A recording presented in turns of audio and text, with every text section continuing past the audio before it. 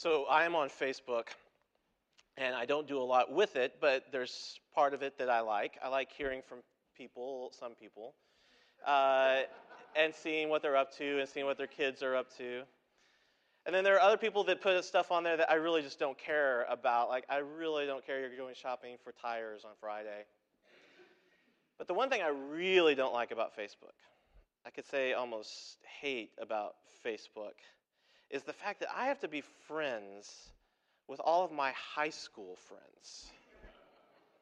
These are people who I haven't spoken with since 1987. They don't know me anymore. Because the person that I was is not the person that I am. And they have not been with me to see how I have changed. And you know what Facebook does? Facebook freezes you in a time and place. And so they see me as the 1987 Brian, not the 2013 Brian. And they couldn't have known that I have changed, because to see someone transform, to see someone change, you have to be in a relationship with them. You have to be close to them to see how it is they are changing. And Facebook is not a relationship. Facebook is a message board. And so they can't see how I have changed. And it's a given, is it not, that we do change over our lives. The things that we have gone through, our ups, our downs, our illnesses, our health, our loves lost, all of these things contribute to who we are today and they change us into who we are. You know, I was thinking as I was preparing for this teaching that what if there was a Facebook page for our spiritual lives? What if there was a Facebook page for our internal lives?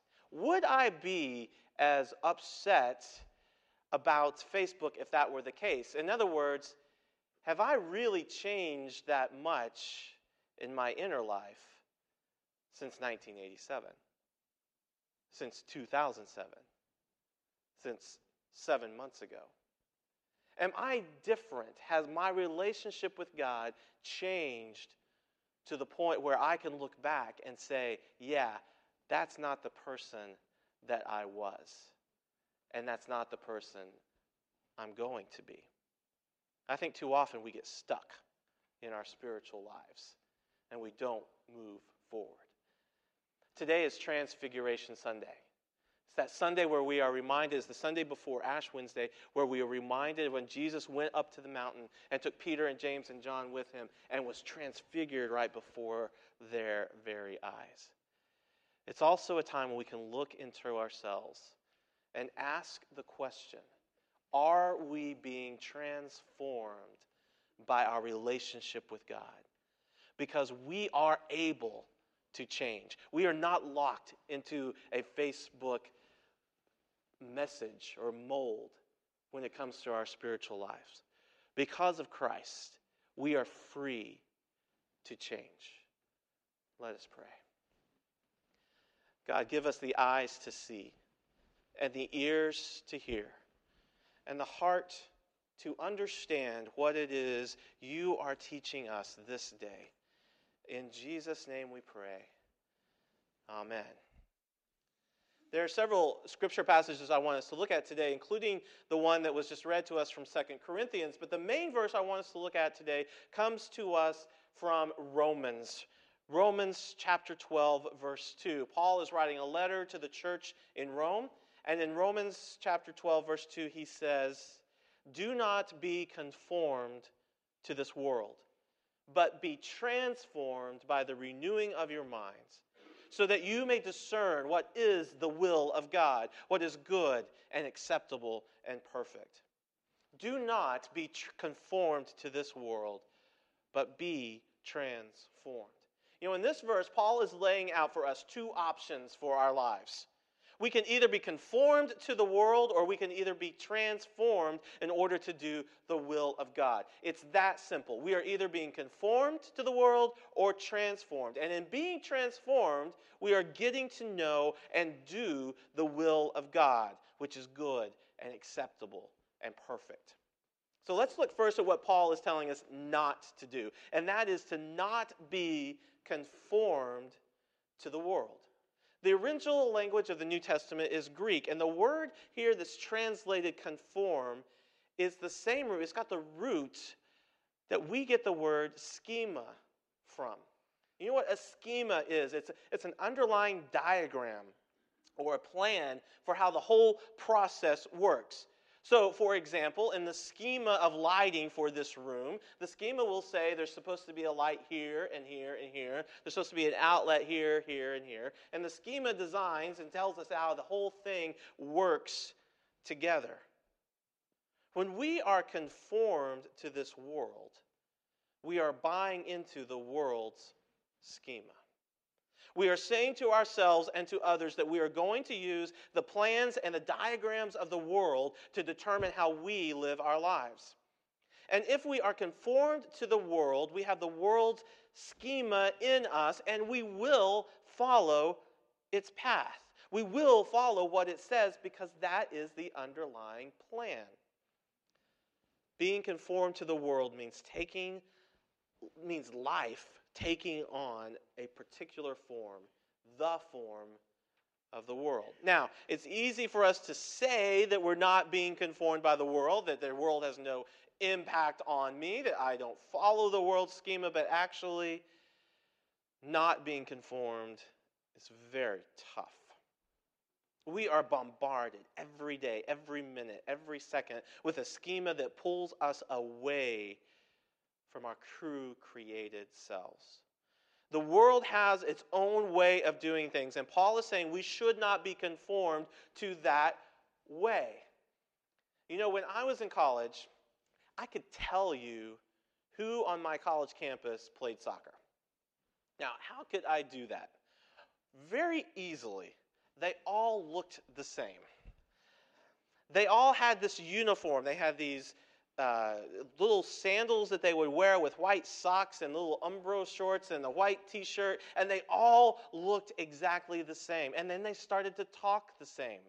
I mean, this was a school that had a Division I soccer program, and they just all looked exactly the same. You can walk into a classroom and say, there's a soccer player, there's a soccer player, there's a soccer player. Actually, it wouldn't be like that. It would be like they're all together. There's a soccer player, there's a soccer player, because they're all sitting together, right?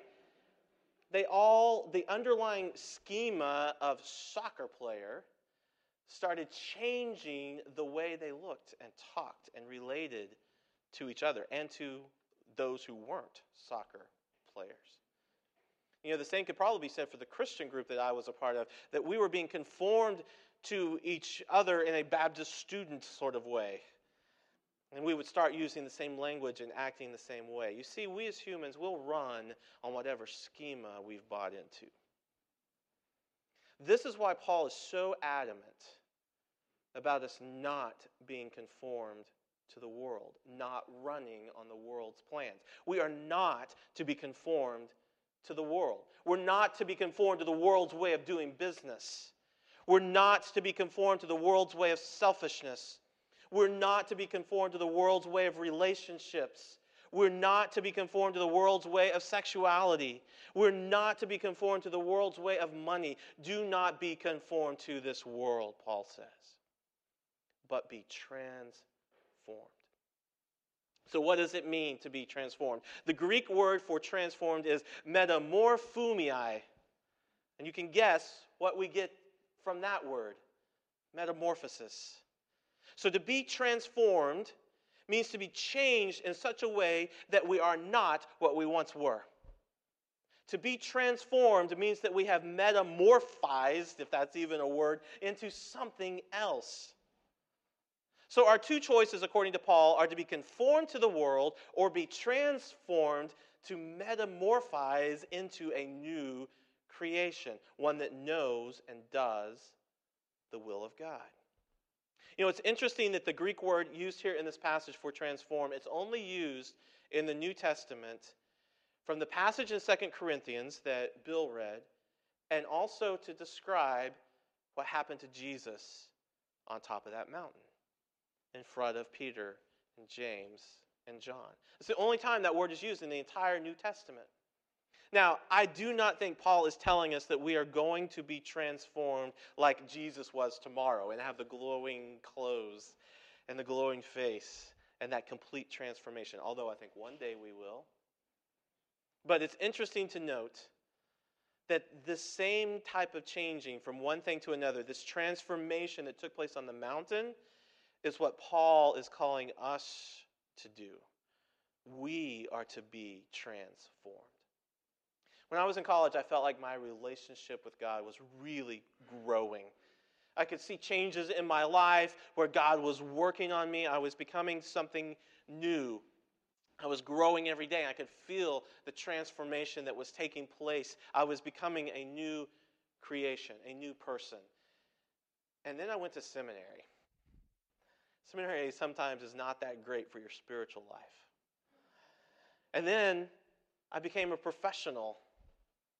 And those first few years of ministry were very, very tough. And I began to wonder, what happened to those college days? When I could really see that I was growing in my relationship with God and that relationship was changing me. Perhaps you're like this. Maybe there was a time in your life when you could sense that God was transforming you into what you will be. And then maybe life started just to get in the way. Maybe the schema of the world started to take precedence. Maybe the words of Paul this morning are for you the words of God. Be transformed. Let me change you into what I created you to be. Let me show you what it means to be a new creation. Be transformed. It's like the old hymn, Amazing Grace. I once was lost, but now I'm found. I once was blind, but now I see. We are changing and are changed because of the grace of God, the amazing grace of God. But the passage in 2 Corinthians gives us a warning. You see, we can all agree that the goal is transformation. We can agree that we are to be changed by our relationship with God. But how exactly does that change come about? Well, one way to effect change is to mandate it by law or rule, right? If you want someone to stop smoking, pass a law against smoking. If you want people to slow down, you put up a speed limit. You know what? Unfortunately, we try to make that work in our religious lives. And unfortunately, all too often, as Christians, we fall back onto making rules and regulations to change people's hearts instead of grace. And so we hear things like this. If you want to grow in your relationship with God, if you want to deepen your spiritual life with God, then you must do blank. Fill in the blank. You must read your Bible every day for 1 hour.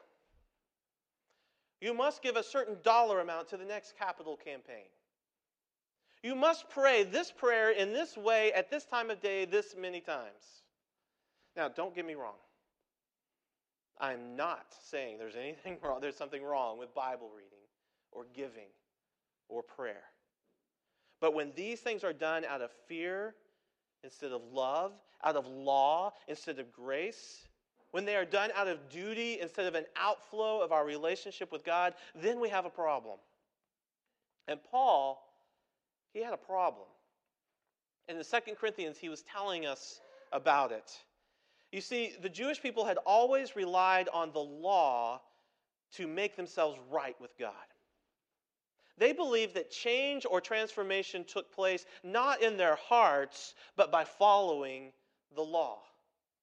And this is what Paul was talking about in that Corinthians passage when he said that they had veils over their hearts. They were not able to see true change. True transformation comes not from following a law, but through the love and grace of Jesus Christ. I think that for many of us, that veil still exists. We want to be transformed. We want to change into a new creation. But it is much easier to follow a rule than to open our hearts. And so we play these games with ourselves and with God.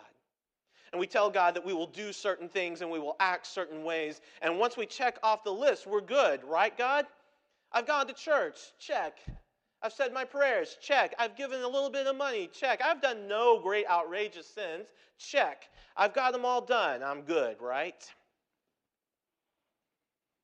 Brothers and sisters, true transformation, true change comes not from following a rule or checking things off a list.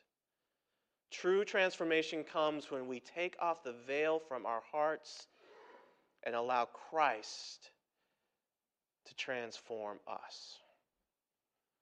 Transformation does not come from us, it comes to us from Christ.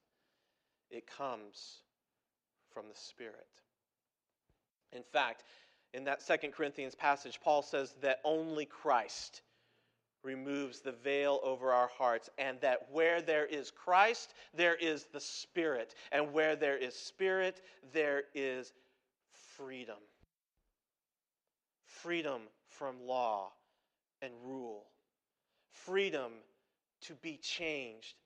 Freedom to be transformed. Freedom to be who God created us to be.